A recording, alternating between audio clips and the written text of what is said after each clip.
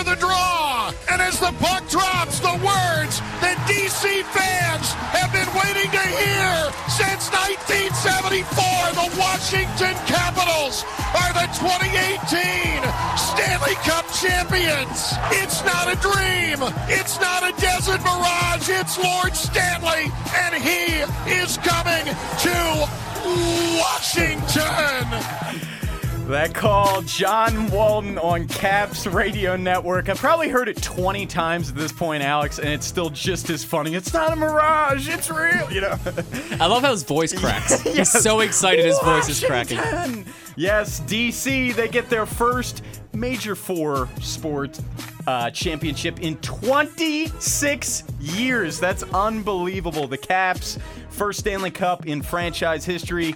We'll open the show with that. Alex Ovechkin, he won the Conn Smythe Trophy. What does that do for his legacy? And we'll also get into the NBA Finals. Speaking of legacy, LeBron James, 6th final loss. 6. He's a hack.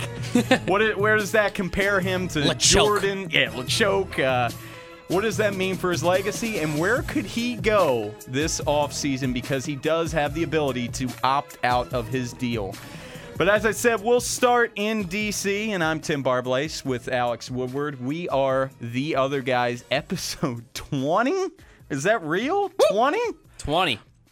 And 20 more coming. Yeah, I was about to say, a big 20th milestone, and the Caps, they get their first Stanley Cup, big milestone in their franchise. But Alex Ovechkin, you know, we said in the open, won the Conn Smythe Trophy for MVP of the playoffs. He led the Caps with 15 goals this postseason, go along with 12 assists. He also won his 7th league scoring title. I mean, what does this mean for his legacy? He's always been known as one of the best players, if not the best player of his generation, one of the greatest goal scorers. But, you know, that was always the knock on him, because we are a society obsessed with championships. And Alex Ovechkin, he finally has the hardware. Now, it definitely, obviously, winning a championship adds to your legacy. I think his legacy is basically still the same, though. I mean, the knock was that they couldn't get it done, so now he's got the monkey off his back. But 600-plus goals, I mean, he's led the league in scoring how many years? I think he's won the MVP 3 times. So he's got all the accolades. That's literally the only thing he needed to get to, you know, check that final box for his Hall of Fame, you know, credentials. Now, a lot of people compare his legacy to Sidney Crosby, yes, just because they're the greatest scorers of this generation of hockey. I think Alex Ovechkin is far and away a better player than Sidney Crosby. I mean, he's more physical. He seems like a better teammate. He's not a little bitch. Fair enough. Ovechkin is like your man's man hockey player, where Sidney Crosby is like the millennial, like pretty boy hockey player, which is like the up and coming kind of generation, where Ovechkin's kind of that old school Russian, toothless, just muscular, just ogre kind of player. Ovechkin's the best, man. I mean, watching that guy celebrate this weekend, that was one of the best things I've seen in sports. I was right about to get into that, and I'm sure they're still drunk. I mean, they won last Thursday, and the party is just continued. The parade is tomorrow in D.C., and just the stuff they've been doing. Keg stands at the Stanley Cup. Cup stands. Alex Ovechkin, he threw out the first pitch in the Nats game over the weekend, and there's a great Twitter picture of him just holding up the cup. You know, the game is in play. He held the cup up where no camera showed him because the ball was in play. He held that cup the entire inning. Yes. Just waiting for somebody to acknowledge that he's there. And it was crazy because obviously they clinched the series in Vegas. They handed Vegas 4 straight defeats after dropping Game 1. The Golden Knights had not lost 4 games in a row at all during their inaugural season. But after the game, you know, he's going through all the casinos with the cup. He's sleeping with the cup. It looks like he had sex with the cup in one of those pictures. I mean, he had to be butt-ass naked in that picture. You know what I'm talking about, right? The one where he's like shirtless with the blanket over top of his midsection, and the cup's right next to him. It looks like him and the cup just got it on. He needs to smoke a cigarette. I mean, but that's what we love about with sports. You know, just the pure, raw emotion that it gives not only fans, but just the players. You're talking about a grown-ass man, Alex Ovechkin, well into his 30s, and, you know, I'm sure he has cried and just had every single amount of joy, ever since he's won that championship to finally reach the pinnacle. I mean, this is a guy that hadn't advanced to a conference final in his career and getting past the Penguins and then winning the Stanley Cup. I mean, if I'm not mistaken, they trailed in every single series in the NHL playoffs, and they clinched every single series on the road. They tied an NHL playoff record with 10 road victories for the Caps. I mean, just an unbelievable run. And they've won the President's trophies, and they've had every single accolade possible. But at least to me, and I've said full disclosure multiple times on this podcast, I'm not a huge hockey guy, but it seems to me, relative to recent years, this team's kind of flown under the radar. I don't know if that's just because of the constant defeats in the playoffs and tough losses where it's just fans set their expectations as low as possible to not get crushed. But if you would have asked, yourself, you're a Caps fan, did you think this team was going to get it done this year? Well, let me start with Ovechkin first, because we were talking about how excited you were to see all the joy and everything. This is a guy that's been with his team since his rookie year. He's had the same workout regimen since his rookie year. He's had the same pre-game ritual since his rookie year. He eats those chicken parms from Mama Lucia's. That still blows my mind. And he's done that before every single game since his rookie year. Now, he didn't leave the Capitals to go to the Penguins, or were one of the front runners, because they beat him and he couldn't beat them, Kevin Durant. Ovechkin stuck with his guys, and that's what made this win so special, is because he finally, after all the turmoil and all the controversy, and Ovechkin can't get it done in the playoffs, all those headlines, he finally got to silence the critics. Now, talking about them, their run to the Stanley Cup, it was amazing. I mean, they were a team this year. I don't think they were the most physically talented Capitals team I've seen. I mean, the year that they lost to the Rangers in the second round, I thought that was one of the best teams I've ever seen for the Capitals, talent-wise. But this year, I think they had the team, by definition. One guy goes to the penalty box. You guys have guys stepping up. You have role players like Lars Eller and Devontae Smith-Pelly coming in and having huge roles in the Stanley Cup. Smith-Pelly, he had 3 goals in their final 3 wins, and he assisted Lars Eller, who scored the game-winning goal in the final game. So those guys had huge roles. But, yeah, I mean, they started the first round down 0-2 against the Blue Jackets. That was when Philip Grubauer was starting. And that's, again, back to the team aspect of it, where Braden Holtby took it like a man. I mean, there was no shade thrown towards Philip Grubauer or Barry Trotz. He took it on the chin. He's like, we got to do what we can to win. If my number gets called, that's great. If not, it's Philip's job. Philip didn't get the job done. They went down 0-2. They ended up winning the next 4 games and advancing. Now, the next round against the Penguins, they were tied at 2 games apiece, and you usually think, all right, well, here we go. They're just going to blow this away. But then they advanced. They beat them 2 times in a row. And then against the Lightning, which was the scariest series of them all, where they go up 2-0, and then they lose 3 straight, and you're like, oh, man. They're just going to drop 4 straight. Here we go again. Choke, hack, Jerry Coleman, however you want to put it. They were going to choke it away, but no. Not only did they close them out, they shut them out in back-to-back games. Now, that's just the run to the Stanley Cup. Game 1, they got cheated on some penalties, and it was still a high-scoring game. You score 4 goals in a game, you should win the game. But 6-4, they ended up losing that. Game 2 is known as the save. Game 3, they just completely dominated on both sides. They were complaining about them running up the score, and the Knights were trying to fight them at the end. If my memory serves correctly, game 1, the Knights scored an empty net goal with 2 seconds left. I mean, is that running up the score? Come on, man. I mean, the Capitals, they're known for choking. You can't take the foot off the pedal. And then game 4, that was the best game of them all. It was very close. Caps ended up scoring 2 unanswered goals to win the game.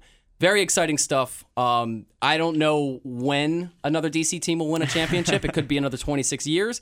That's my entire lifespan right now, is 26 years. So this is something special. I can't go to the parade tomorrow because other Caps fans in the building get to go.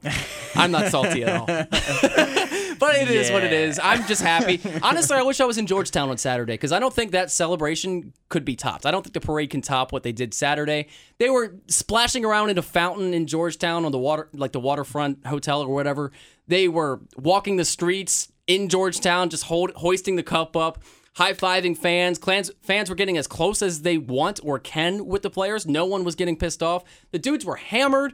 they just were having a blast, man, and they didn't care who was around them. As long as you're a Caps fan, they're going to give you a hug. And we talked about this last week, and I just want to bring it up again. Look, there's plenty of people on the bandwagon, quote unquote, but like I said earlier, this is what sports is about. This is DC's first championship in 26 years. Enjoy the ride. You're saying, who knows when another DC team could win. While that may be true, live in the present. I mean, this is just an unbelievable moment for a city. I mean, winning a sports championship is really, really hard. If you're a sports fan, you're going to go through a million times more heartbreak than a championship win. And just seeing, it's just really cool. It reminds me of the Ravens in 2012. Just a community just uniting as one, just over a common thing. Just seeing how packed downtown DC was for all the games. And I'm sure the parade, there's going to be countless videos and pictures of just, I'll be mesmerized with all the people there. And I hate to keep using sports cliches, Bob Haney hates them, but it just seems like they're a team of destiny. And Alex, you mentioned, was this the most talented Caps team? No, but, relating it back to the Ravens, the 2011 team where they had the Billy Cundiff miss, Lee Evans drop, was a far superior team than the 2012 team. It was just that 12 team was a team of destiny. It caught fire in the playoffs and never looked back, and that's much like the Caps. Absolutely. And I think this championship win, really shows how great of a sports town DC can be, because I was prepared to write a blog if they lost the Stanley Cup. DC is the new factory of sadness, because Cleveland has won an NBA championship recently. They've had a team in the World Series in the past 5 years. So the Browns are sad. They're 1-31 in their past 2 seasons, but that's one team out of their 4. DC, all their teams have just been disappointing for how many years? 26 years at least. You saw all the people celebrating how excited they were. Nothing got defaced. No monuments were taken down.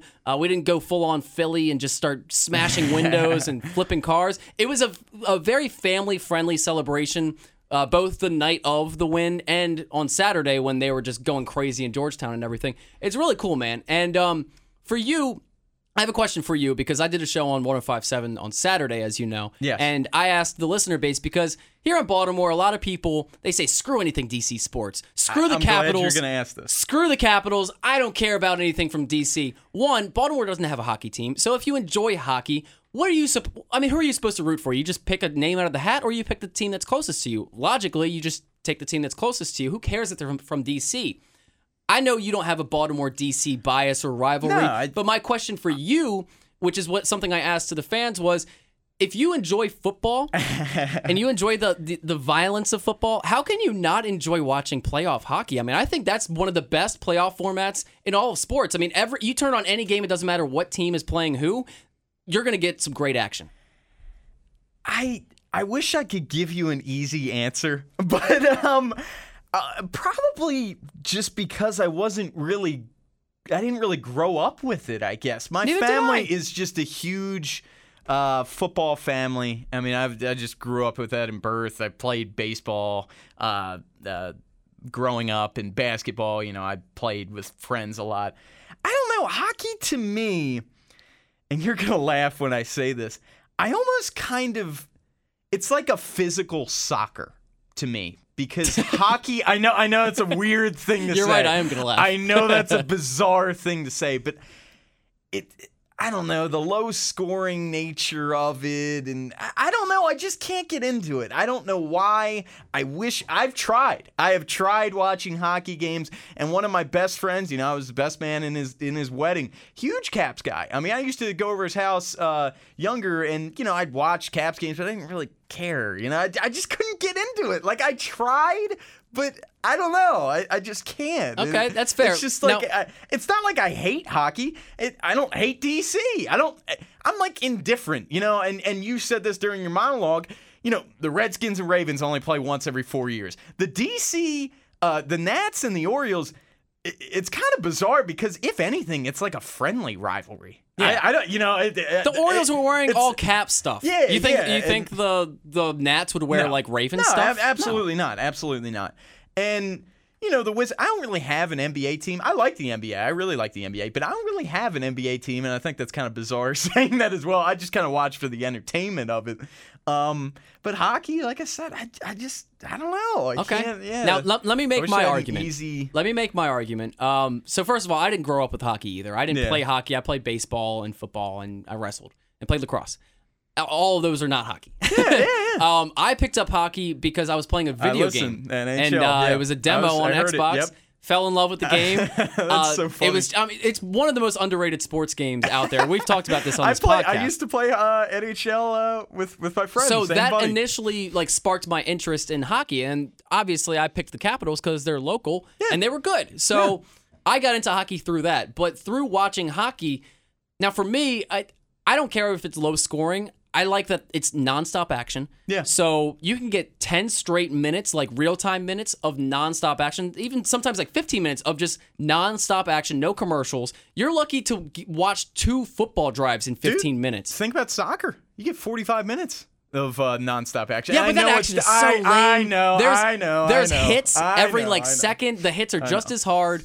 The finesse that it takes in hockey sometimes when you see Ovi in open ice and he's doing those toe drag, puck drags and everything, it's very impressive to watch. There's a finesse to it. There's durability involved. There's fighting. I mean, if you love the violence of football, how can you not love the violence of the NHL? They're far behind the CTE culture of football, so there's just as many, if more, hard hits in hockey. Hey, man, I know we talked about this during Desk Pops, which is coming up real soon, but what's the best athlete? And, we talked hockey, just because of everything that it takes to go check all the boxes. Oh, absolutely. I mean, they're phenomenal athletes, and that's for sure. So I'm going to get you to like hockey by this time next year. We'll work on that. We'll try. But you don't want to know what we're going to try in the meantime? Desk Pops round 1. All right, now this is a different Desk Pop this week. We talked about this last week. We were making top 5 childhood cartoons that we grew up with. So we're not going to have a typical Desk Pop format. Yeah, it's round 1 and only. We're just going to give, you'll be round 2, and we can kind of go off each other. So I'll give my top 5 cartoons growing up. And I'm even very torn on this list, and I could probably even beat up this list, but all right, we'll go with it. Number 1, I said last week, SpongeBob. Very quotable show. I mean, I could still watch SpongeBob and still watch SpongeBob to this day and think it's hilarious because just like the adult humor in it too. It was written with parents, parents laughing in mind. Bob 80 loves it. He was telling. Number 2, you're gonna laugh when I say this. Dragon Ball Z, dude. Nice. DBZ. Nice. That's not a laugh. That's good, man. I like that. I love Dragon Ball Z. Now, do you watch the new ones or the new dubs? They dub over the old cartoons and all this, and they have new characters. Yeah. I couldn't get past it after 12. Yeah. Did your parents hate that show? Because my mom definitely hated it because they're always charging up to be Super Saiyans. So it's about 5 minutes of just yelling, and she's like, "Turn that yelling down." Dude, how hype, when Spirit Bombs and stuff and not to mention, I had every single video game, Budokai 2. Oh, yeah, the Budokais were the best, Tenkaichi. Man. Yeah, dude, I had all of those. I would when you could fly, when you could start flying, that was the game changer. Dude, so hype. You're probably going to laugh at this one, too. I still think it's a very good show, and I was called this and still called this. Nah, not really anymore. Fairly Odd Parents at number 3. I just think it's a funny... I would always be called Timmy Turner growing up, and I actually dressed up as Timmy Turner 2 Halloweens ago. Easy costume, just a pink hat, pink shirt. Well, your name is Tim, too. Yeah, exactly. Really, really funny show. I dig it. Ed, Edd, and Eddy, number 4. Okay. Just what more needs to be said? I heard they're recreating that, which I'm kind of torn. Dude, if they make a live action one, they're going to look creepy as all hell. Yeah, they're going to look be dumb. So creepy. And a low-key number 5. Foster's Home for Imaginary Friends. Ooh. Yes. Low-key. Oh, man, I forgot about that show. That's a good one. With Blue. That's a good one. And then you got chocolate milk, That was one of those burger. Yeah, that was one of those cartoons where I was starting to phase myself out of the childhood cartoons. Yes. I was 13 or 14 when that show came on. Yeah. But I watched that show every day. I really did enjoy that show. And I do have some cartoons that just missed the cut, which probably could make it if I thought hard enough. I love Pokemon growing up. Pokemon's just badass. It's awesome. Yu-Gi-Oh was cool. Now, which one did you like to play better, like the trading cards and everything? Good question. God, honestly, maybe Yu-Gi-Oh! But Pokemon I kind of liked more, especially the movies and all that. You get all the deep, Yu-Gi-Oh! Made the video game. I remember going to the Pokemon movie where they gave you like the holographic Mew card. Yes. Oh, yes. Oh, dude. that was clutch. Yeah, now, dude. see, I got more into collecting the Yu-Gi-Oh! Cards than I did with Pokemon. Yes. I mean, Pokemon was early in my childhood, but I was way more into the movies and TV shows. Yep. Yu-Gi-Oh! I was more into the collections, like Fair the enough. Blue Eyes, White Dragons. I just thought the cards looked cooler. Yeah. And they had a video game that came out. It was the best game. I think I got that too. Yeah, it was like alright. Yeah, and then plus the Dungeon Dice Monster, whatever. That was like later on in Yu-Gi-Oh! You remember? Codename Kids Next Door was kind of cool. That's a good one. Jimmy Neutron, can't go wrong with that. And Fairly Odd Parents, Jimmy Neutron, they did that like where they were both in the same episode or whatever. And Rocket Power. Rocket Power is just kind of like OG. I really liked it as well. All right, good stuff, man. We have 2 of the same top 5. I'm glad we didn't have more because that would have been really boring. Okay. A lot of your just missed the cuts are in my cuts. Actually, you didn't even name my number 1, but I'm going to save my number 1. I'm going to start with number 5 because you never want to give away the best one. Yeah. So number 5, Ed, Edd and Eddy. You mentioned it in yours. Yeah. It was just great, man. It is a great every show. character had like their own personality. Every neighborhood kid hated them, and they could never understand why. It's because you're money grubbers. Yeah. You're trying to scale them out of everything. Yeah. And out of all people, Double D should realize why they hate you. Like, stop trying to scam them, man. Yeah. Just ask your parents for a quarter. It's literally a quarter for a like a 3-foot jawbreaker. Yeah. Like, why did you need to scam your friends? You would have had friends if you weren't trying to scam them all the time. Yeah, Also, plank. the name Canker Sisters is so funny. That was so low-key funny. I never understood that joke until I turned about 15. Yeah. And I was like, Canker Sisters? Oh, no wonder they live in the that. trailer park and nobody wants to Forgot talk to about them. Number 4, low-key, Rugrats. Oh, I was- dude, I was. I can't believe you didn't put the Rugrats in Yes, here. that's very true. Very true. Now, I was making this list and I was like, do I want to embarrass myself and say that I loved Rugrats? As a matter of fact, No, dude, I do, and I'm not embarrassed love to say it. Rugrats. I love, and a funny story, my parents, they were, I have one brother who's older than me. He's 3 years older than me, Alex, shout out. But apparently when I was younger, and we used to live in a townhouse, and then we moved into a new house when I was like 5 or 6, and we're still there. But I wanted a sister. And I wanted to name her Kimmy because of Kimmy Asian, from, yeah. from Rugrats. And then my dad ended up getting laid off right when we moved into the house, and that put off the plans. But no. yeah, so Now, it's just 2 of us. He's fine now. What I like about Rugrats, looking back on it, I never really thought about this when I was a kid, but they introduced different family dynamics in the cartoon world. They had the single dad with Very Chucky and his ahead of dad, and times. his wife died, and that was so sad, man. Yeah, yeah. They had interracial relationships. Yes. They had everything. Yeah, And that's a when the good movie point. came out, it was great. You know, the struggle of having a younger sibling and Yeah, everything. yeah. Now, the reason this isn't higher on the list is because they did Rugrats all growed up, and that was an abomination. yeah, They should forgot about have that. never made that. It really, really made me lose some respect for the writers because I was like, come on, man. Like, I'm a teenager. That doesn't mean they have to be teenagers. yeah, You don't have just- to bring this back just they had because their I'm time. grown up now. They It's had their stupid. time. I agree. All right, so number 3, Rocket Power. Rocket I Power's wanted great, to dude. I wanted Rocket to put Power's this great. higher up. Rocket great. Power was one of those things. It was the only thing I ever watched that made me want to like play roller hockey. Yes. Like they made that look like so much fun. Yes. But one, nobody in my neighborhood owned roller skates besides me. I had like the little inline I think skates, I had the one, cool too. ones, I like the think I had 6 that, ones, too. not the 4 ones. I'm not some lame-o. Yeah. But yeah, that show was great. I mean, I wish I could surf. It was just they Yeah. did everything I wish I could do well because I played normal sports like you did, Yeah. baseball and Yeah, yeah. everything. So they did all the extreme sports, and I skateboarded around that time, and I broke my ankle 3 times, so I learned my lesson pretty quickly. But Rocket Power is an all-time for me. Raymundo, all the stories from I forgot the Hawaiian guy's name. It's just Twister was great. Squid, just all the characters, they were great. And like I feel like there were a lot of stereotypes that they put in there of like California. That when you're a Yes. kid, you Oh, don't yeah, really yeah. notice, but like if I Absolutely. watched it right now, I could point out a bunch of stereotypes from guys in California. Number 2, you're number 1, SpongeBob. It's an all-time classic. It gotta be, dude. All-time classic. It's Phenomenal. funny whenever you watch it. All the It's characters just so are great. quotable, dude. When I say I have so quote, many drops of SpongeBob stuff. It's so quotable, like you dude, said. It's so quotable. If the amount of times that when my friends and I are hanging out and we do like a SpongeBob, like technique, you know, just like I just said that Saturday, when we were out, or when I have a mess up running the board, I start yelling, soiled it.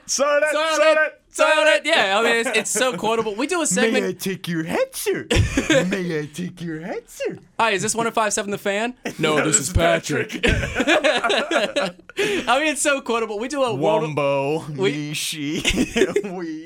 we do the World of Stupid segment with Jeremy and Scott during the week, and I have like 10 drops of just them saying idiot, stupid, moron, anything, because like it's one of those shows where everyone in the show is an idiot. Yeah, and it's hilarious. Now, number one, you didn't even have this on your like just missed the cut. You didn't have it on your top 5, and I'm really disappointed in you. It's Hey Arnold. You said that this is what sparked the debate. It's Hey Arnold. Yeah, like it's still Hey Arnold. Hey Arnold, like it's cool, but like I definitely would rather watch all of these over Hey Arnold. Like it's cool. Like it's a good show. I don't know. Did you ever see the Hey Arnold movie? I think so. I can't even remember. That movie made me want to cry. cry. But that was a sad movie. I could not even tell you anything about it. Hey Arnold, to me, was the best because it mixed comedy, it mixed real world issues as far as pollution and gentrification and stuff like that, which I didn't even know what gentrified meant until like 5 years ago.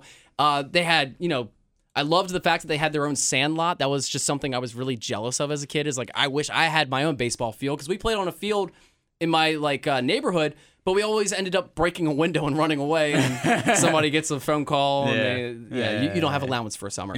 But Hey Arnold was great, man. I mean, they had social problems. The stoop kid won't leave his stoop. Yep. The what's his name, Harold, when he had his bar mitzvah, that was hilarious. Just because I had no inclination of what a Jewish religion was, and then they did that, and I just thought it was hilarious that he was reading the I don't even know what Whatever it's called, it is, but it was a great show, and it had social issues in it. It had comedy. It was family.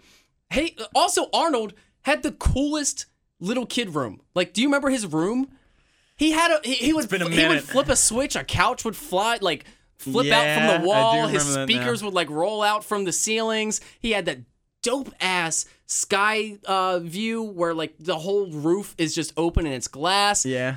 What 8-year-old kid has a loft apartment room at a boarding house? I mean, Arnold had the hookup, man. Yeah. That's why all the ladies wanted him, dude. Look at that room.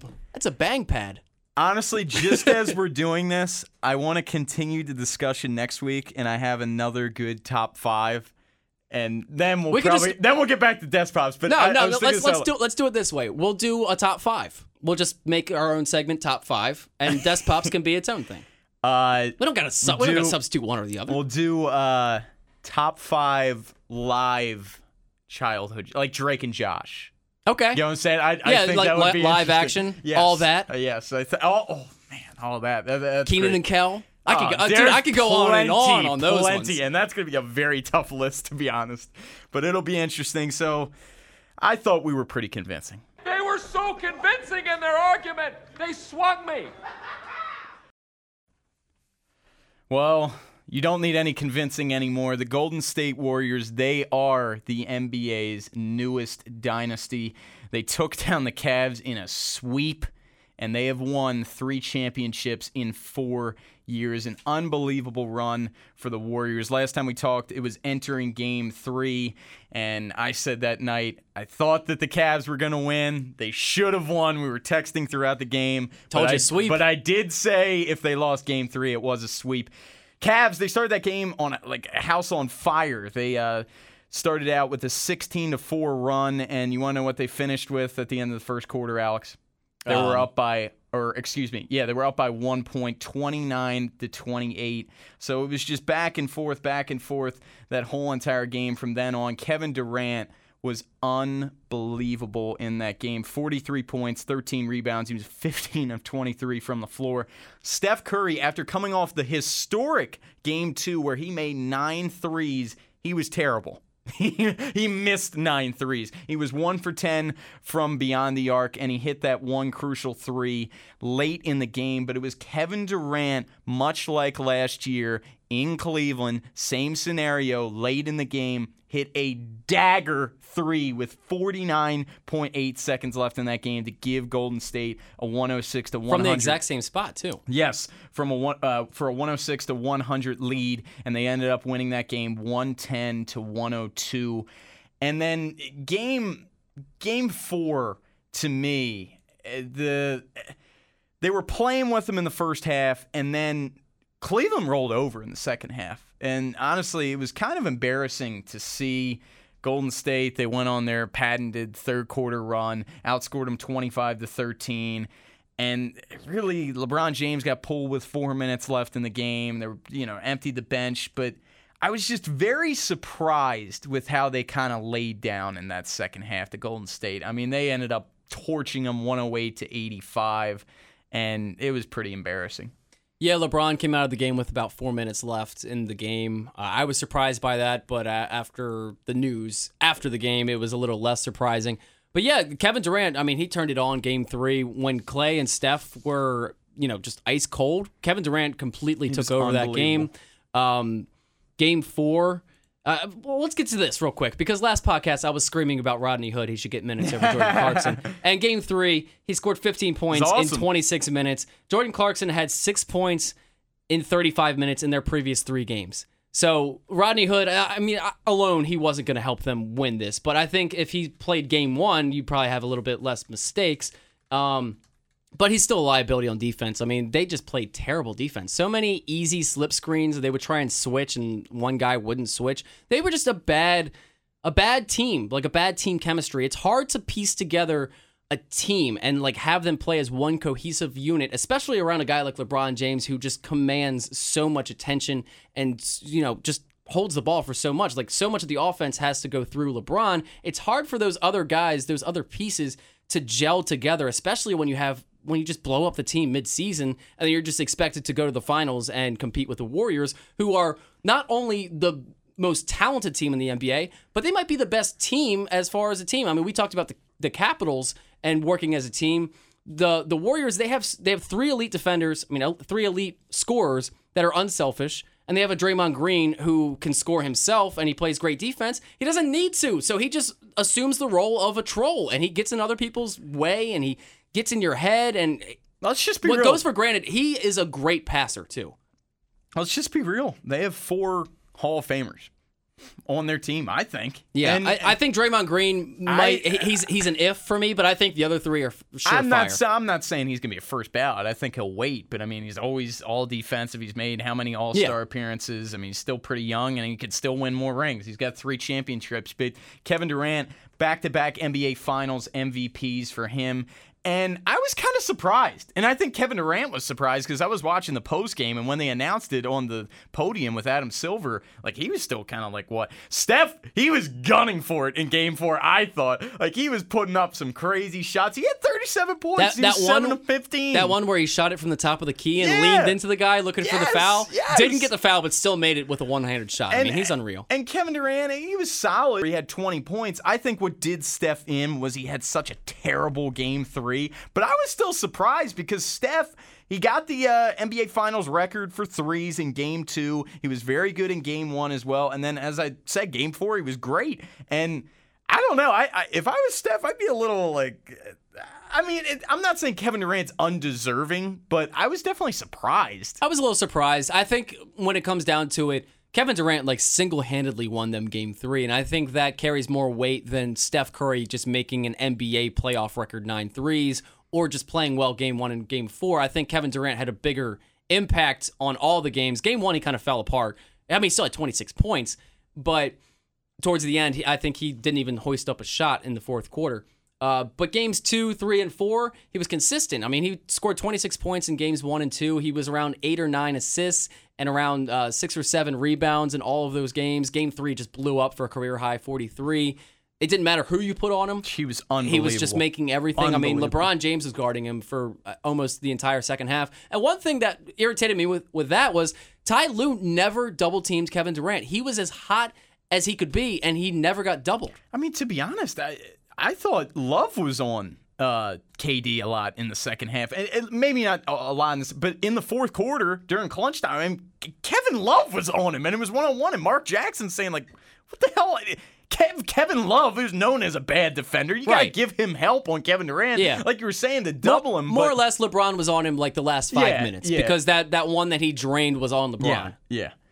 But the Warriors, I mean, if you think about it, they're one win away where they blew that 3-1 lead in 2016 from 4 straight championships, possibly. I mean, you never know what would have happened, but I mean, it's unbelievable. Draymond Green was suspended in that Game 5, and that totally changed the series. But this team, I mean, it's going to remain intact through next year. They, a couple role player guys are up for contracts. McGee, David West, Kevin Looney, Swaggy P. Their contracts are up.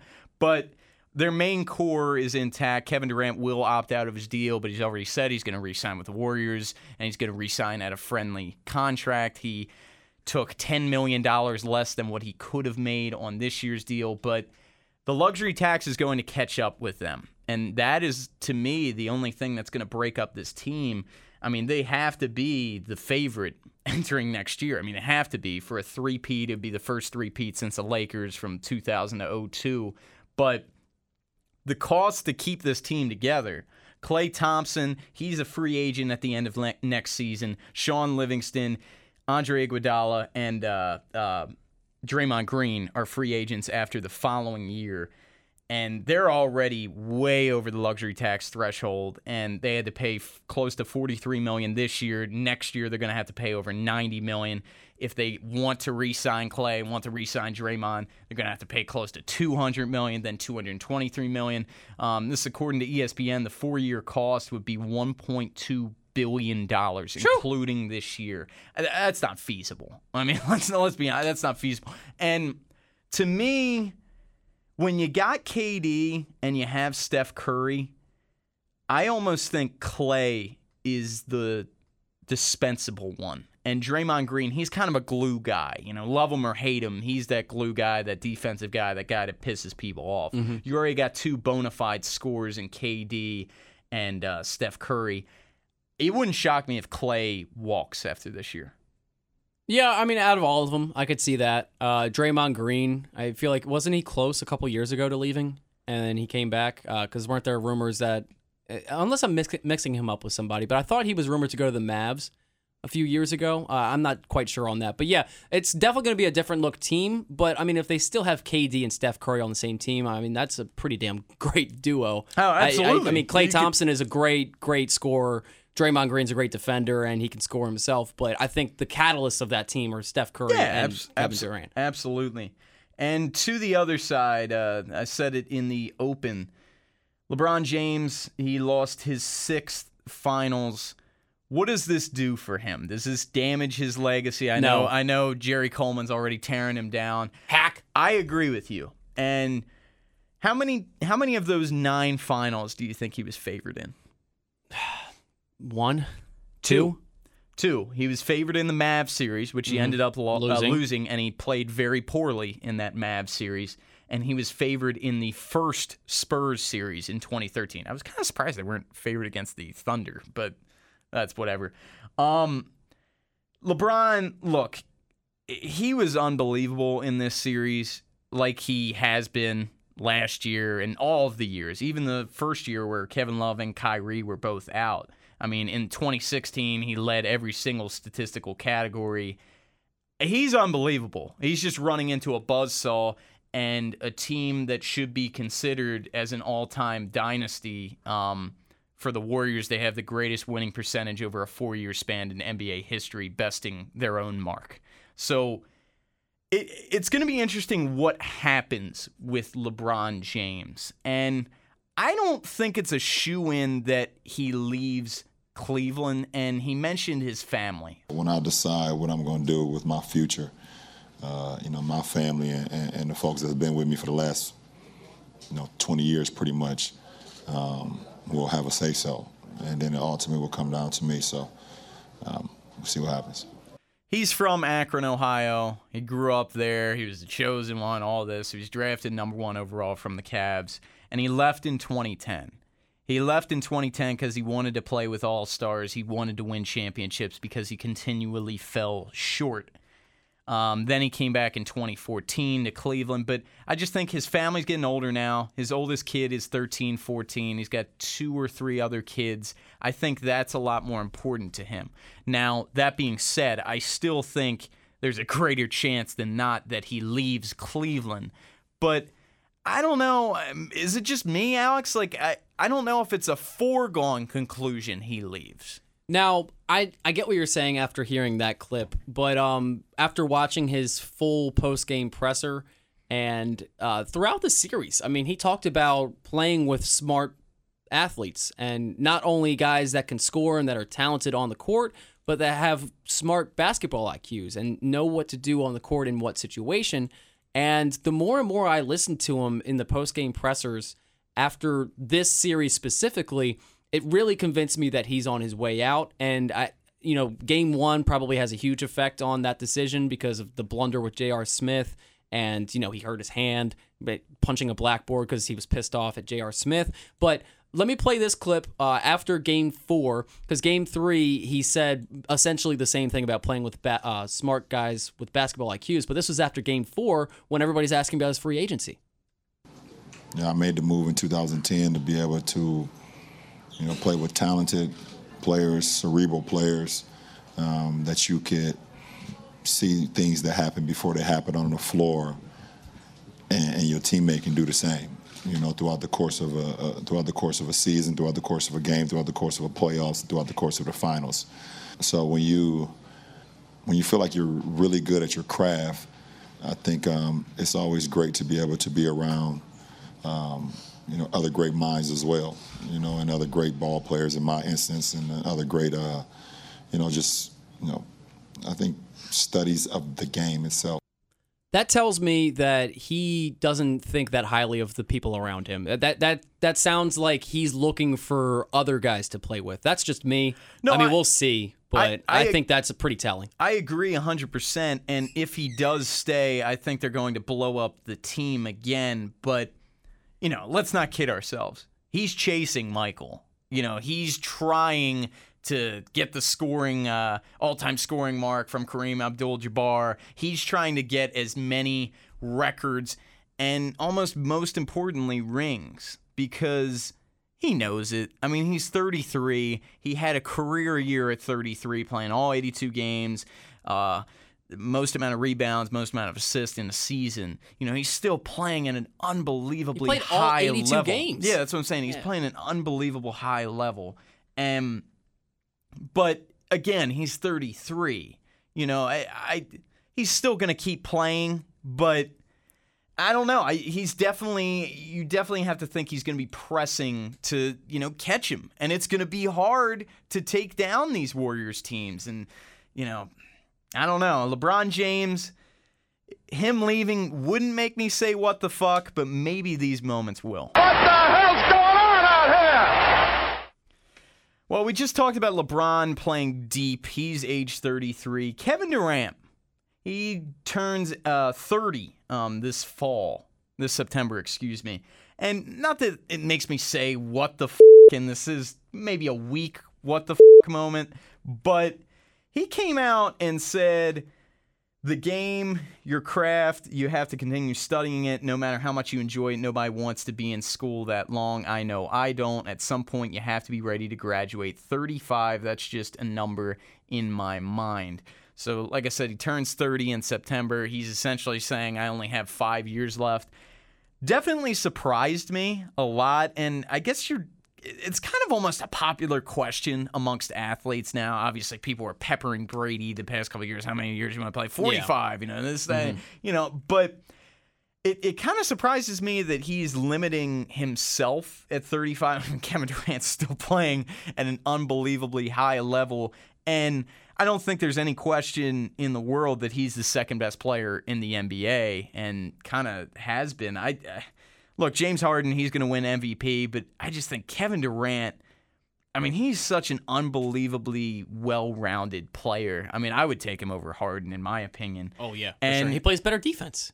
And I think he can really put himself amongst the all-time greats when it's all said and done if he continues to play and continues to stack championships.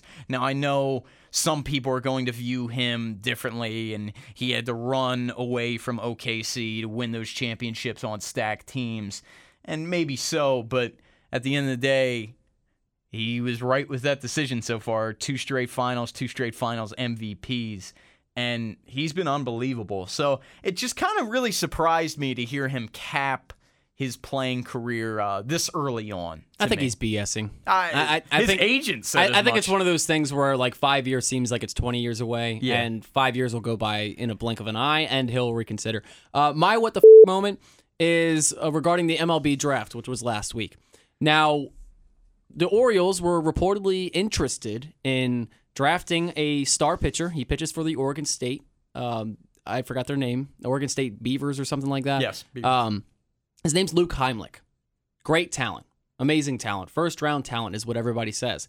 The knock on him and why he went undrafted is because when he was 16, he admitted and was convicted for child molestation. Now, it wasn't just a one incident. It wasn't a person around his age. Like, it wasn't like he was a 16-year-old with a 14-year-old. He was 16. It started when he was 14, and he was touching this little girl that was 4, and it went on for 2 years. 4 to 6 years old, he was harassing this little girl. And the worst part about it is she was a relative. So not only do you have the child molestation thing, but you have the whole incest thing. I mean, how can anyone consider drafting this guy?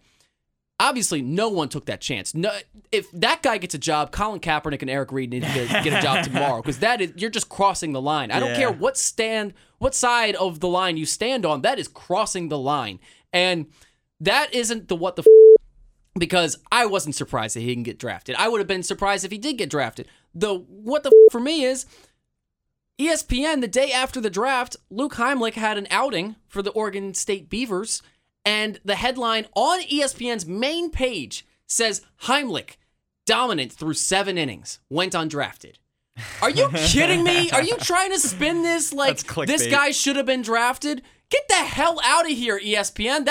That is just terrible. You should never have that headline on your main page for a child molester that didn't get drafted. You shouldn't be advocating for this guy to get drafted. That really made me say, what the that rubbed me the wrong way. It's just clickbait. I mean, it's disgusting, and ESPN, I feel like they do all of that just to draw eyes, and I'm sure they posted that on their social media and Facebook. Yeah, I'm sure it pissed off a lot of people, but I don't know. I'm a little pissed that this show has come to an end. Oh, no. Alex Woodward. It's okay. We got another week. Yeah, we'll be back next week. Didn't really talk about the Ravens or Orioles much, but the Ravens mandatory minicamp starts tomorrow. It's Tuesday, Wednesday, Thursday. We will have plenty of Ravens sound next week, and we'll be talking a lot of Ravens. Orioles, there's some news. Zach Britton, he is back. And who knows, Manu Machado, he was pulled from the lineup, but he was just sick. Don't get too excited. Trade. Maybe they'll make a move by next week. Trade. I'm Tim Barbalaise. He's Alex Woodward. We are the other guys. Talk next week.